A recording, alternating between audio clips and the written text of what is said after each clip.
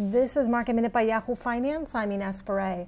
The markets are in the green today with the Dow up more than 150 points, the S&P up more than 10 points, and NASDAQ up about 0.2%. Financials and energy stocks today are leading the gains. WTI gained more than 3%. Brent crude gained more than 2% today. And looking at some tickers that have been moving, Dick's Sporting Goods reported its quarterly results with same-store sales for the quarter decreasing 29.5%, driven by temporary store closures. But e-commerce sales for the first quarter increased 110% year over year, including new curbside contactless pickup.